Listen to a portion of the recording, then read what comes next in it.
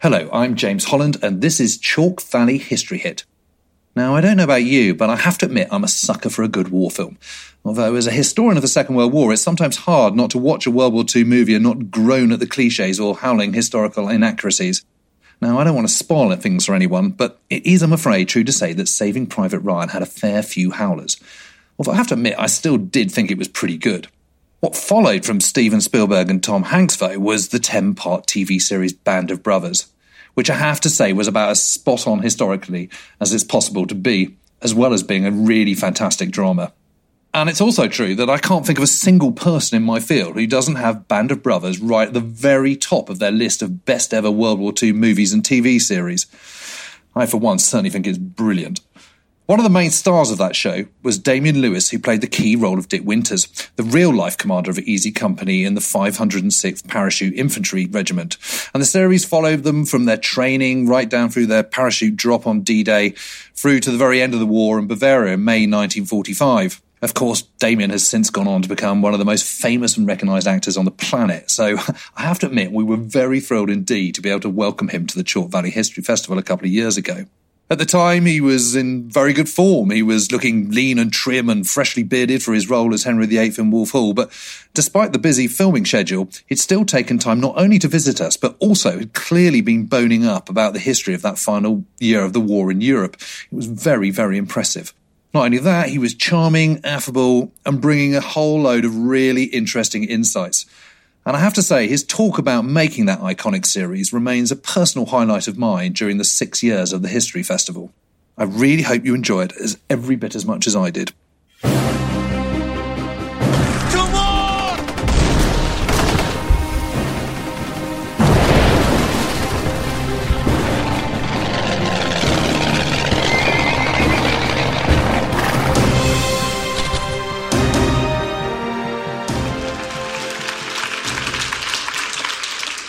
Thanks so much for coming to see Damian. He's had a hell of a journey here, and he whisked in about 10 minutes ago, so let's just let him calm down for 5 minutes. No, he's all right, but he's a man who's used to pressure, so I'm sure.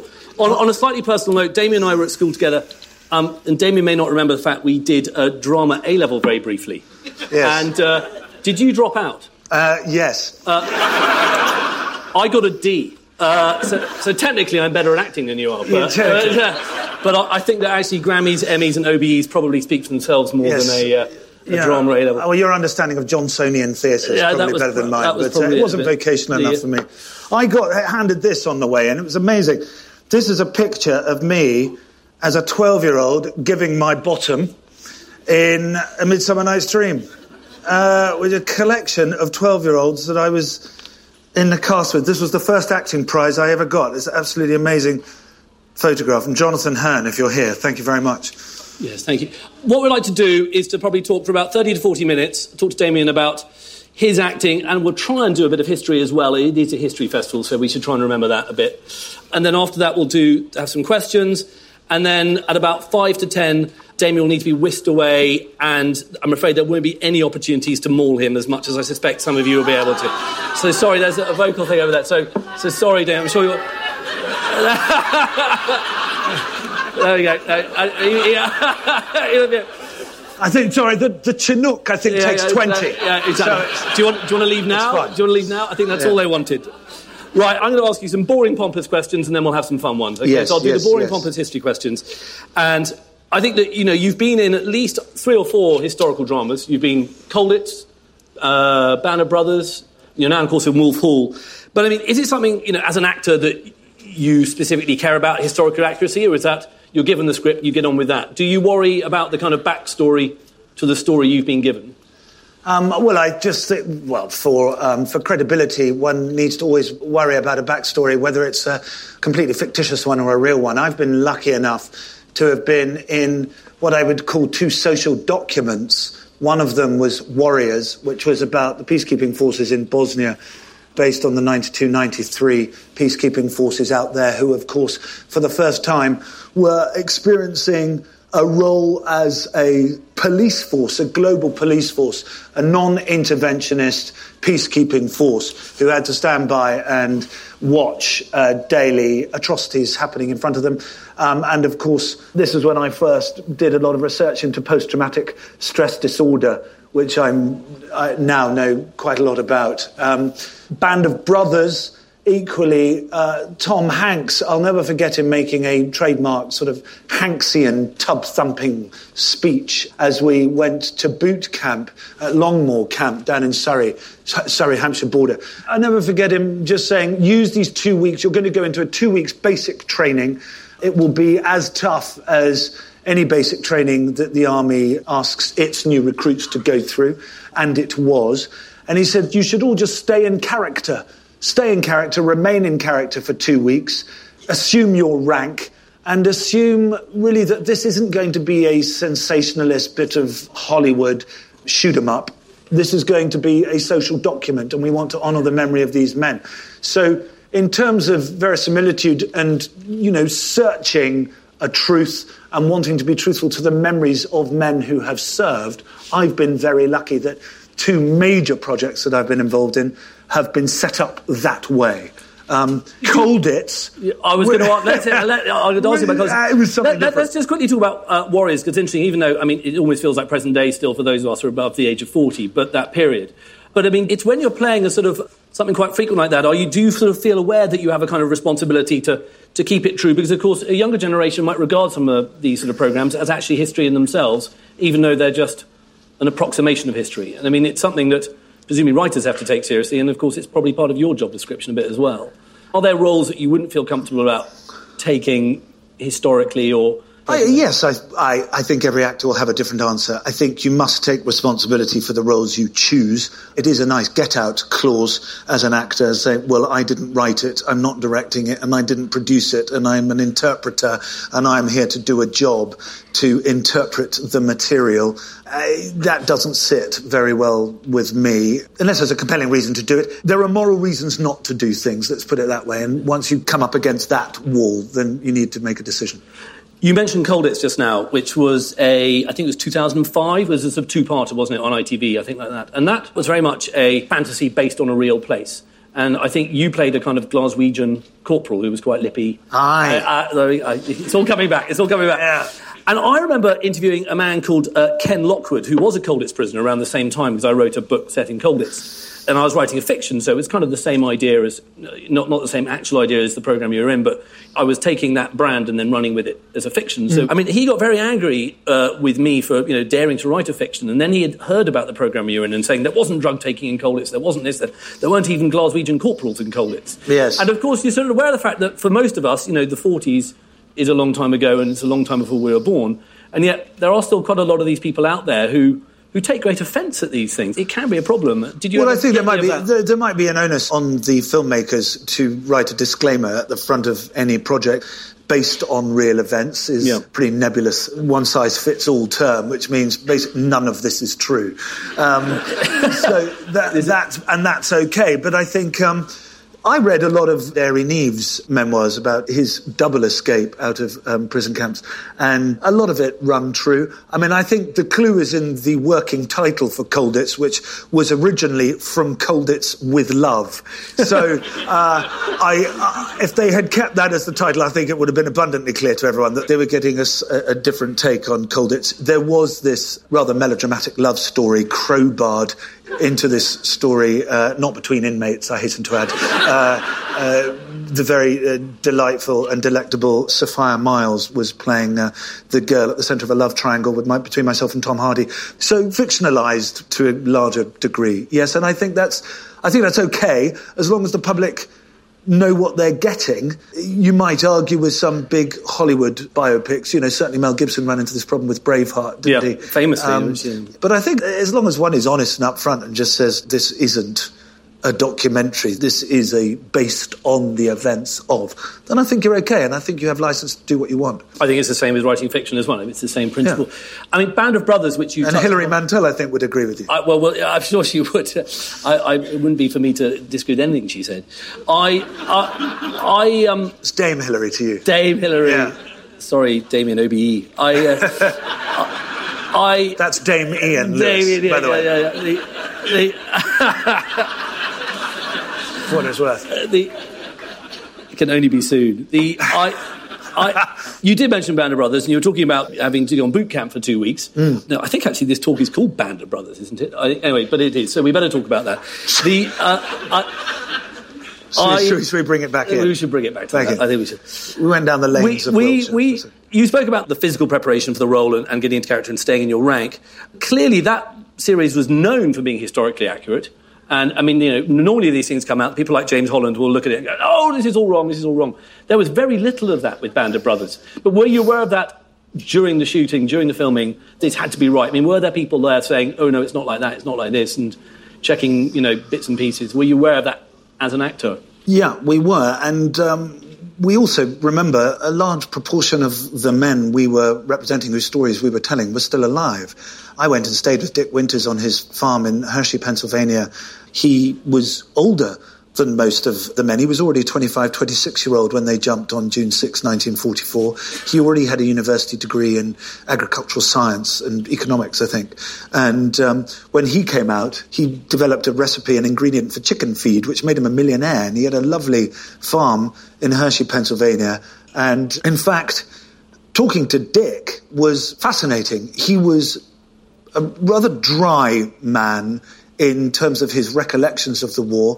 He didn't anecdotalize easily. He wasn't given to late-night sessions, staring at a bottom of a glass of whiskey and weeping and laughing and recalling his memories of the war.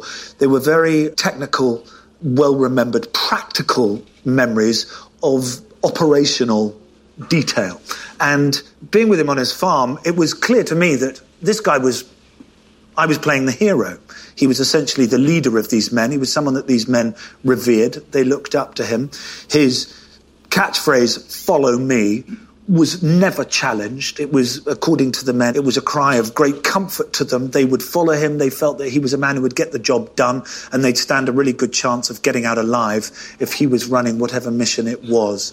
And this is where to come back to our original point you were making, how much do you stick to a social document, keep it absolutely real, and how much do you bend the truth a little bit for dramatic purposes? He seemed to me, from the moment he jumped on June the 6th, and all through his training at Toccoa, later on at Fort Benning, and when he came to Aldbourne here in the British countryside, he seemed like the complete soldier. He had the gift of leadership. And I wanted to convey, over the course of 10 hours, a man who grew into his role, a man who jumped with trepidation, with a nervousness, with a sense of unknowing of what was to come. And I think initially he was uncertain of the portrayal, because I think he remembered himself too as being the complete soldier. Dick was both humble and very confident in his own ability at the same time. But in order to create character arcs, to see personalities develop through their year of the Second World War, was an important factor, and I think an important component of the drama and why it worked. But I think Dick, in particular, was a man who really was the complete soldier from the get-go. Did you maintain a relationship with Dick after the filming had finished? I mean, when did he die? It wasn't that long ago. He died just a couple of years ago in January. Yeah. And I wasn't able to go to his funeral, sadly. But so there was a relationship still there? I mean, there was a relationship through correspondence. I hadn't seen him much. All these Band of Brothers veterans were made superstars by Band of Brothers being transmitted and released to the world. Their stories were well known by a small group of people, and suddenly they were known globally, and the extraordinary feats that they had accomplished were recorded for all to see. And a lot of them spent the last 10 years of their lives, because a lot have died in the last 2 or 3 years, going from reunion to reunion, from one festival to the next, being flown in and out of places as sort of dignitaries, ambassadors and storytellers. Now, are there other American units who sort of rankle at this a bit, do you think? I mean, have you heard anything saying, well, it's very lucky for them because they've got all this sort of Hollywood treatment, as it were, but there are, of course, Quite a few other people. Not all of them. Coming back to Dick, I think Dick always felt a bit uncomfortable with it. There's a leadership statue in Normandy, which I visited just a few weeks ago on June the 6th for the 70th anniversary. And it's a leadership statue in his image. He was very, very clear that he didn't want a Dick Winters memorial. He was democratic that way. He always reminded me of... I always drew on Henry V, actually. There's a sort of... a man who is able to walk with kings and talk with the common man. But there is, nevertheless, a statue there in Normandy just outside Saint-Marie-du-Mont, which is clearly him. It's not you. No, it's not me. It's not me. No one would want that. And so... even for people in easy company, and I really am referring specifically to Dick, had an uncomfortable relationship with the way in which they were brought into the public eye. For that reason. I mean, of course, the book by Ambrose had already been a huge seller anyway. Presumably you read that. And had you immersed yourself in any other memoirs, not only from that company or any other kind of D-Day literature at the time? I mean, how much did you feel the need to actually sort of burrow into this stuff? I had Dick's own diaries, which were extensive. But again, historians often say, don't they, the question that they're most asked is, yes, but what did they feel? What did they feel at the time? What did they feel? And even though Dick was alive, getting out of him what he felt was very hard. And it's what made him a great leader, I think. He was able to make quick decisions, the correct decision 99% of the time, under extreme duress, and able to lead a small group of men against a company of 50 German soldiers, for example, is well documented in that first action of Easy Companies on the very first day, after they've jumped into Normandy, when they take the 4 105 guns which are shelling Utah Beach, which had been missed by our intelligence because they were so well entrenched in a very well constructed trench system by the Germans. Actually, some of that generation, when you read their memoirs, and because that generation, probably unlike ours or younger generations, aren't necessarily that good at explaining or exploring their feelings. They can be much more impenetroable when you read their diaries. Well, that's right. Sorry, that's right. Yeah. And in spite of the fact that I had a lot of this diary material of Dick's, it was very operational, very methodical, practical recollections, or written at the time, of what was needed for that day. As Dick famously said, and I think this was something that Easy Company felt to a man, and the entire 506th felt, actually, was that, rather than join the army and just sort of wander your way idly through it and get 3 square meals and a roof over your head, you might as well commit and be the best soldier that you can be. For a lot of them, that's why they joined the paratroopers. They felt that it was an elite group. Yes, there was the extra $50 a month jump pay that you got over an infantry soldier. But for most of them, it was the pride of having their Corcoran jump boots, being able to blouse your trousers, which was seen as a status symbol. Meaning simply, most of you will know this, but you can just bring up your trousers, blouse them, and they tuck into your jump boots, which come up to here. These were status symbols, and they meant a lot to these men. A lot of these young boys, of course, were punks. 19, 18-year-old, badly educated young men from the margins, way below the poverty line, a lot of them. They'd never been in an aeroplane before, actually the majority of them. And the first time they ever got in an aeroplane, they jumped out of it.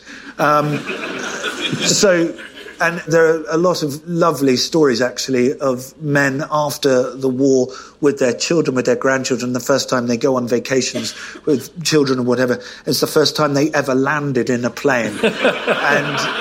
And they've said they've never been so shit scared in all their lives than actually touching the ground in an aeroplane.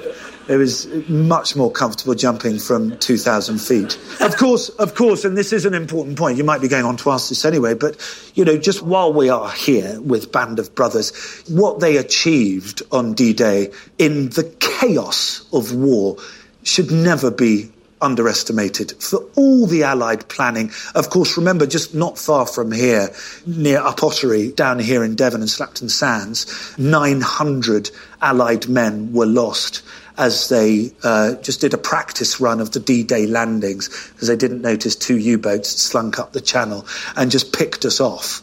And that was only made public 40 years after the event. Dick Winters himself, a man of great discipline and restraint, found himself in a wrestling match to release the tension days before, on June the 4th, 2 days before they jumped, only to break his opponent's vertebrae In a wrestling slam, this man, after a year of training, was sent back to America 2 days before the jump. The jump itself, it was delayed a few hours because the fog came in over the English Channel, but we did finally go on June the 6th. These pilots, of course, a lot of them flying for the first time into enemy flak, hit this bank of cloud, panicked, sped up, was supposed to be going much, much slower, all sped up, of course, cranked the engines, started going at 150 miles an hour, which was about 50 miles an hour quicker than they were supposed to be going in these big C-47 bombers. Because they didn't want to crash into each other and they could no longer see each other, or the left and the right wings of the C-47s split. So by the time they came back out of these banks, which they never fully did, they were spread over an area much greater than they were supposed to be. So their drop zones were no longer relevant. So not only were they spread, missing their drop zones, they were going too fast. The pilots were absolutely panicking, being shot at by German ACAC. They wanted to get out of there, and no one wants to diminish the role of anybody in a moment like that. But the paratroopers are all quite clear that the pilots just wanted to get out of there as quickly as possible and put on the red light, which was the cue to stand up, hook up, move to the door and jump. So a lot of these boys were jumping out, planes travelling too quickly, planes were too low, jumping at 500 feet, some of them. Lieutenant Welsh, one of Dick Winters' great friends, jumped at 230 feet with over 80 pounds worth of kit. Some of them were carrying up to 150 pounds worth of additional weight in their leg bags. His life, he's convinced, was only saved because a plane below him got hit, blew up. The blast from the plane blew him back across the sky. He says probably about another 50 or 60 feet back into the air. There's no question it saved his life by buying him that extra 60 or 70 feet. These leg bags, I'm sure you're all brilliant historians, but I'm going to tell you anyway. These leg bags, of course, were a British idea, which on paper was a great idea. You could put all your kit, any extra material, rations, your guns, your bivvy, all those sort of things could go into these leg bags. The idea this would have a catch, this leg bag. It would release as you jumped out. And a rope would extend to 20 feet. And this 80 pounds worth, because obviously you don't want to hit the ground with an additional 100, 110 pounds. In some cases, 150 pounds, because you'd just be strawberry jam. So the idea was that it would release to 20 feet, land 20 feet ahead of you, and then you would just come in behind it. But because they were travelling too fast, a lot of these pilots at the time of the drop, as soon as they came out of the door, the propeller blast just ripped their leg bags off all their legs immediately. Dick Winters was one of these men, lost his M1 rifle, and was not alone. Hundreds of them landed in a foreign field, miles away from their leg bag, miles away from their drop zone, in the dark, with nothing. Just nothing, standing there naked, with their boots on. Dick was always insisted on carrying a boot knife, which he always carried in his left boot, here. He never was without it. So he picked out his knife, and that was how the Allied invasion, the liberation of Europe, started. These guys spent the first few hours just trying to find each other. It was that chaotic. It's a miracle that they came together as quickly as they did, and we effected this extraordinary invasion. And that's to say nothing of the several hundred soldiers who crawled up, pulled up their parachutes, curled up in a bush, and went to sleep for 3 hours because of the Dramamine, the sickness pills that they were given by General Taylor, which they never used in their practice jumps. But he had thought everyone would be so jumped up, the adrenaline would be running so high, that in order to stop them just going crazy, he'd give them these air sickness pills. And no one had measured the quantity. And there are stories of soldiers who woke up 3 years later, 3 years later, to see a whole village had been developed. Looking at their map, going, well, I can't see this anywhere. 3 hours later, and seeing the field littered with their comrades, with their fellow soldiers, and still to this day feeling great guilt that, they'd missed those initial points of contact with the enemy. And of course, this is just the beginning of the story, the landing. Yeah. When you're filming these things, you're in your kit, you're in maybe a mock-up of a plane in the studio, I'm not sure. But there must be moments when you're filming and you're in character and everybody's in their war paint and their uniforms, and you're thinking, actually, you're probably a bit nervous, but people were doing this for real. Was there kind of any sort of moments which it suddenly hits you? People actually did this for real. They must have been absolutely terrified. Or Yeah. No, well, yes. If it's not clear, I did not win the Second World War.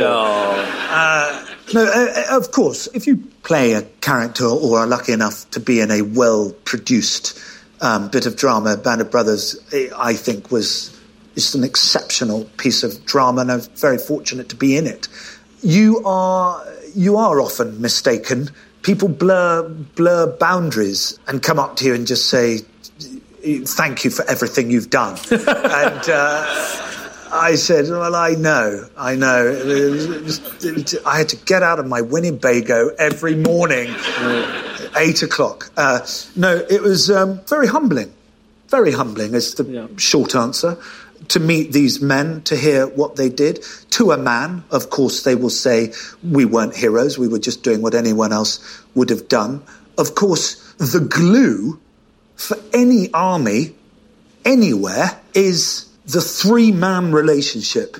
You, and the man on your left, and the man on your right. And that's who they fight for. Really sort of asked to give an honest response. Most soldiers won't say God and country. They will say the guy on my left and the guy on my right. And those relationships are absolutely what binds a military force. So these relationships are what drive an army forward, and speaking to them all, very humbling. There's a philosopher called Gray who writes about the ecstasy of comradeship. He wrote a very well-known book called The Warriors, if some of you might have read it. At its zenith, there is a sort of ecstasy in war, an ecstasy of these relationships between the person on the left and right. I'm not going to suggest that we achieved something as profound, shooting it, but certainly being put through a 2-week basic training and investing as much time, as much intellectual and emotional energy as I think we all did, because we realised we were involved in something important, that it did have an opportunity to be a social document, not just another piece of drama. We all became very close, and we, us actors, have in some small sense become a band of brothers. We have a reunion every year and we're all very close. Was it screened in the UK and the States simultaneously, and States first? It was screened, it might have been a week ahead there. Because it was September the 11th happened after 2 or 3 episodes. Yeah. And then HBO, I think, withdrew all their promotion for the series at the time as a direct result of that, because America really felt to be at war again. Were you aware of that by that stage? I mean, yeah, we were. We'd had an open-air premiere at the Hollywood Bowl with Cayman's beautiful score being played live by an orchestra, and they played the first 2 hours, and there was much fanfare surrounding it. And then 9/11 happened, and I think we'd had 2 episodes only by then. It might even have only been 1 episode. But certainly I think with the devastation in New York and the reality of that, it was deemed not really appropriate to keep promoting, albeit a non-fiction piece of drama on the TV. And people's appetite understandably waned for violence. Yes. Because Band of Brothers is true to life. It is violent and it's graphic at times. And Band of Brothers, I suppose, as a thing, had to sort of reinvent itself and had to start again. And it did, really, just through syndication, to use a very American entertainment term, but it gets syndicated through other networks, and it just had an ongoing life and had these reruns on the History Channel, which went these sort of weekend marathons. They seemed to play every month. There was a marathon of Band of Brothers. So you could sit and watch 10 hours of the Second World War if you wanted to, over a Saturday and a Sunday. But very quickly, I think what happened is it got taken up by the armed forces. And because very quickly we were in Afghanistan, Pakistan, and then 2 years later we were in Iraq, I then found myself being approached by soldiers all over the war. I remember shooting a film in Greece. I was in Crete in 2004, and Suda, the American naval base there, is very close by. And there were a whole load of American troops and Navy boys walking around Crete, coming up to me, and it became very clear that Band of Brothers had become a motivational tool, a morale tool, a piece of propaganda, and that every single member of the armed forces, British and American, were watching it wherever they were in the world. And it still goes on. That action that Dick Winters undergoes on the very first morning of D-Day, when he takes out the 4-105s, using a small group of men against 50 Germans, a much larger enemy force, is used at Sandhurst, is used at West Point. I've got a nephew at the moment at Sandhurst who says it's quite annoying. So that's the lesson they all look forward to when they have to sit and watch Band of Brothers for an hour. Yeah, but they are watching it. So I feel very proud and humbled by the life that it has continued to have. Now, we're talking about your sort of slight confliction between your role as an actor and playing soldiers, and you're also bringing in present-day soldiers and present-day war. So that's obviously going to raise the subject of Homeland. Have you had that sort of, people come up to you as Dick Winters, but do people come up to you and look at you in a slightly different light and but by the same way? And how do you manage that? I put on a baseball cap and a pair of sunglasses. Everyone else, brilliant disguise. They're two very different characters, and there was a certain reluctance in me, actually, shortly after Band of Brothers, to keep representing Dick Winters, although I consider myself first and foremost an interpreter. That's, I think, the best way to approach acting, and to be a storyteller. You, of course, must assume responsibility for what you do. I was very happy to have told an American tale, but always have been aware that I'm British, and that there are British stories out there to be told too. In some ways, I was reluctant to be the standard bearer and to continue to be, by proxy, Dick Winters. Right, yeah, whether I was in Kentish Town or, we're on a beach in Cornwall. And I think I stepped back from it a bit, and I always was worried about the disappointment that would sort of fade across people's faces as they realised that they could also see me in tights playing Shakespeare, at the Royal Shakespeare Company, because people want you to be that person. Yes, absolutely. So Homeland, Nick Brody is a very different person. Winters was a brilliant, consummate, successful soldier who let his actions do the talking, really. Nicholas Brody is a casualty of war and is a strong political symbol of what happens when you send young men into war and fail to provide for them when they come back. Of course, Homeland, extrapolates. So you get to a point where, he's taken a prisoner of war and he's abused and tortured, but isn't Bo Bergdahl an extraordinary fact, given that Homeland's been on TV for the last 3 years? So it can happen, and it does happen. But in terms of people's response to me, I find people still very loyal to Band of Brothers. It's continued to have a life long beyond its transmission date. It's quite extraordinary, the life it's had. And Homeland was an immediate global phenomenon that I took everyone by surprise, and has been quite, at times, aggressive in terms of the glare and the attention that it's brought. Now, we've got 21 minutes and 30 seconds left, according to that. And I'm going to ask you a bit about Wolf Hall, and then I'm going to see if anyone wants to ask you any questions. How's Wolf Hall going, and what's it like playing Henry VIII? I mean, and this is why the beard is here, presumably. It's the beard, yes, which I had to hurry. For the first week or so, had to be coloured in, because I hadn't quite grown enough hair in a short space of time between my last job and this job. Henry, it's absolutely fantastic playing a genocidal maniac. I think what Hilary Mantel's Henry is a complex, tender, brilliant, athletic, poetic dreamer. And it's been fun playing her version of him, whilst being able to cherry pick, she nevertheless, at Wolf Hall and Bring Up the Bodies, she borrows rigorously from Tudor scholarships. So anything that she refers to is factually true. There is a theory that says pre-1536 he was an affable, likeable, sporty, as I say, creative, very talented, intellectual individual. He then had this accident jousting. Actually, before he even got to the tilt yard, his horse inexplicably rolled on him, injured his leg, and he was no longer able to hunt, which he loved to do. In fact, he loved to go hunting so much that Wolsey and then latterly Cromwell effectively ran the kingdom for him. It's been fun playing the pre-1536 Henry, a more svelte 34-inch waisted king. And after 1536, in the last 10 years of his life, he's ballooned, sort of rather like Elvis. He was just sat. He sometimes ate 13 courses for a meal, and he was unable to hunt at that point, and he just ballooned to a 56-inch waist.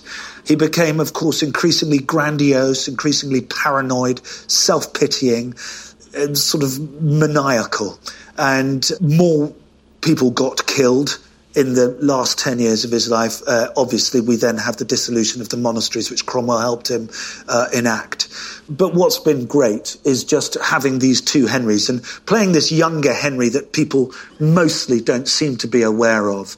Erasmus said of Henry that he seemed more of a companion than a king. He was very approachable.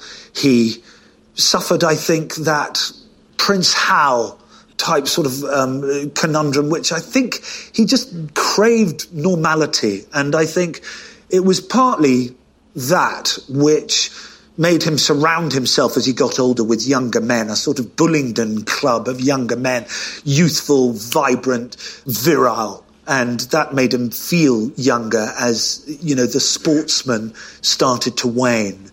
And this normality that he craved is really what got himself in so much trouble with the ladies, because he craved and sought a romantic love.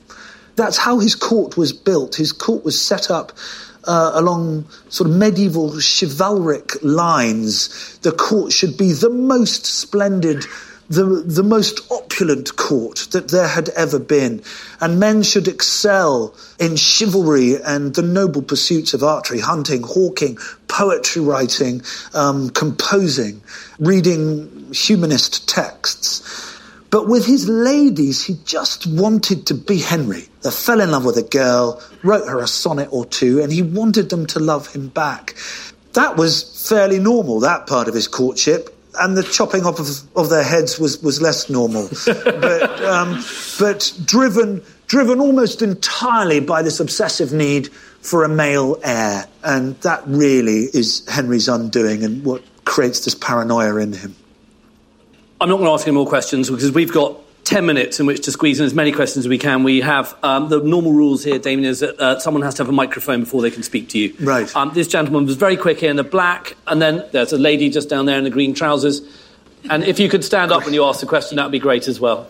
Hello, sir. Hello, how are you? Oh, good, thanks. Very pleased. You're not a lady in green trousers. I'm just going to ask, with Band of Brothers, so how did you join the project? How do you get cast? Were you sort of personally picked by Tom Hanks? And when you sort of talked about your spending time with the real Richard Winters, did he sort of give you any sort of little tips? Did you sort of pick up any of his mannerisms? Because I know Tom Cruise did that a bit when he was playing Ron Kovic in Born on the 4th of July. Yeah, so you all heard the question. It was needle in a haystack casting. They didn't know me from Adam. I went into one damp Soho basement after another and read scenes from a script that was incomplete.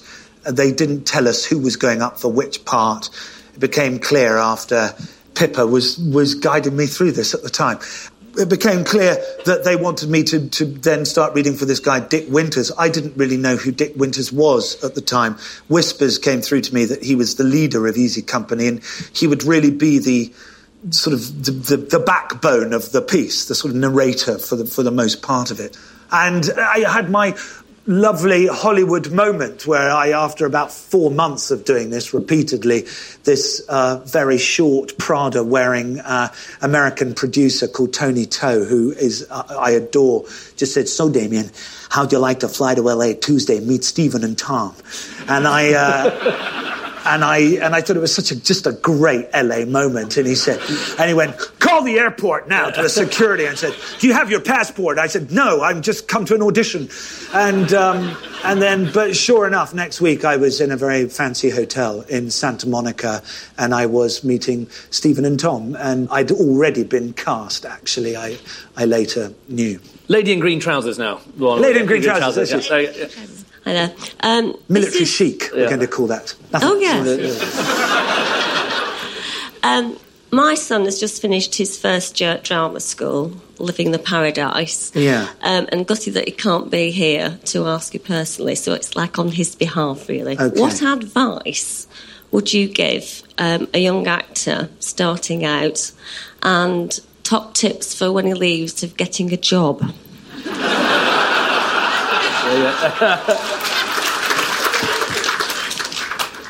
Next year, I'm coming back to talk about just that. No. Quickly, what advice? I would say, goodness, it is a large stroke of luck, I'm afraid to tell you. But I think if you continue to seek out good people to work with and keep the bar raised high, whilst others around you might have immediate, sexy, sensational success by being in some big movie, that's not something really to strive for, because that's not normal. And you can't plan or legislate for that. Homeland, for example, is a freak. Band of Brothers, in some respects, is a freak. There are very few of those programmes that get made that become the phenomenons they become. So all you can do is put yourself in the right areas. It's a bit like being a striker in football. Get yourself in the box, and you'll have more chance of scoring a goal.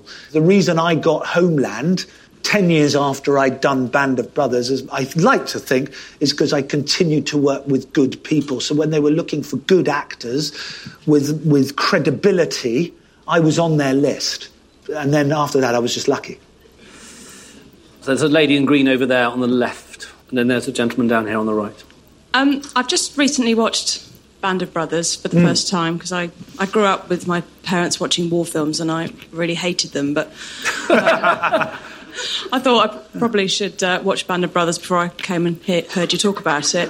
What's really struck me when I've been watching it is it's incredibly traumatic to watch, to the point where it's had me in tears several times. It must have been traumatic for people involved in making it, and I wondered how you dealt with that sort of level of, just being surrounded by that sheer horror of what went on. It's very involving, and even though one is pretending, one is reenacting, there'll be people here who are part of reenactment groups. You know how involved you can become. The cardinal rule about acting is that it's not lying, it's creating an alternative reality, and that reality must be as real as our reality that we just live every day. That way it becomes credible, and you can convince people, persuade people of your argument. Acting is advocacy as much as anything else. So given the fact that you have to involve yourself intellectually and emotionally that way, it wasn't always easy to shake it. And I found with different roles, Homeland, playing Hamlet, and other roles, a film I did called Keen, where I played someone who suffered from mental illness, you do tend to live them.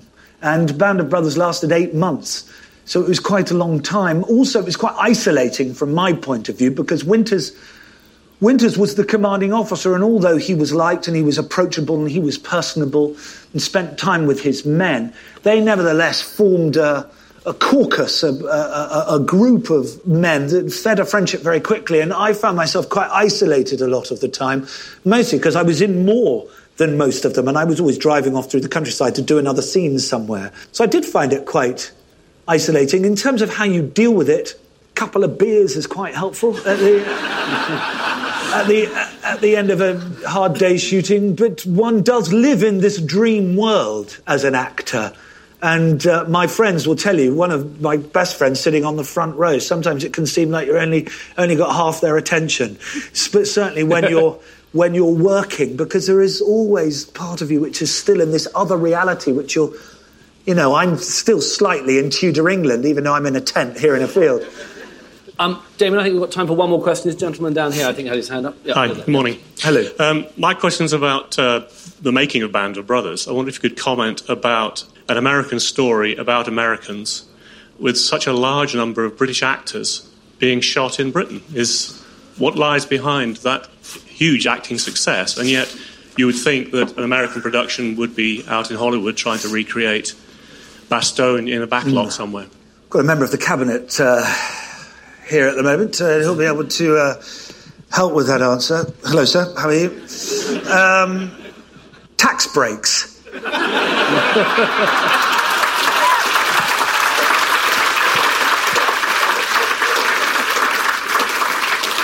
I can't give you a more romantic answer than that. Inward investment, as Mrs. T would have called it, but effectively it is a very good way of bringing these fantastic productions to England. And there is a remit, which is that a proportion of the budget must be sent on British services and talent. So we were effectively hired as local hire. You'll be happy to know I got a good American deal personally, but not that good because Mr. Steven Spielberg is a shrewd operator.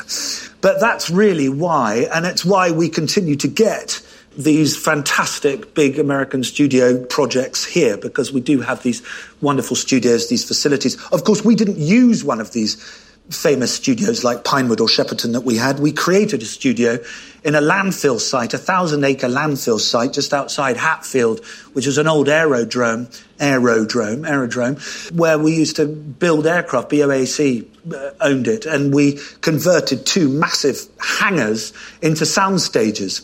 But it was amazing what they did with this site, creating dikes in Holland, creating the River Rhine by excavating earth, moving 250,000 tons of earth to create a dike, stick a windmill on the top, and that was Holland. Creating the town that had a swivel system right down the middle so you could alter the geography of the town and the road pattern of the town so it could be French, Dutch or Belgian, given at different times. Take tabac off one, put something on, That's how we all got involved. Very lucky. I think our chairman has something to say now. Yeah, I have. My question to you, Damian, is it sounds like we can't compete financially in this country with something quite as big as that, but maybe we can. The question that gets asked me a lot is could there ever be a British Band of Brothers? Could there ever be another great British war film? And if the answer is yes, would you ever consider being in it? The answer's yes and yes. I consider being in anything. Tell him to read everything. You never know what you might find. But look, at the time it was made, it was a $120 million project. It was the most expensive TV show that had ever been made. They have a system in Hollywood where they use writing rooms. There are 6 writers, all on their own, and they then produce pilots, as you all know. A pilot can cost up to $10 million. At that point, they still haven't committed to whether this thing will go to a series or not. So this is really all in the development budget. But as part of their development budget, they're prepared to actually make an episode of TV. Now, no, we don't have that money.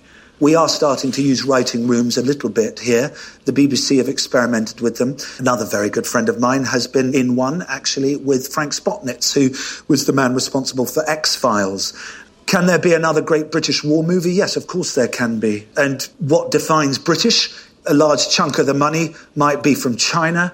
Some of it might be from Russia. Some of it might be from the US. If you have a British director and it's filmed here in a British studio using British services, then it's a British film. But yes.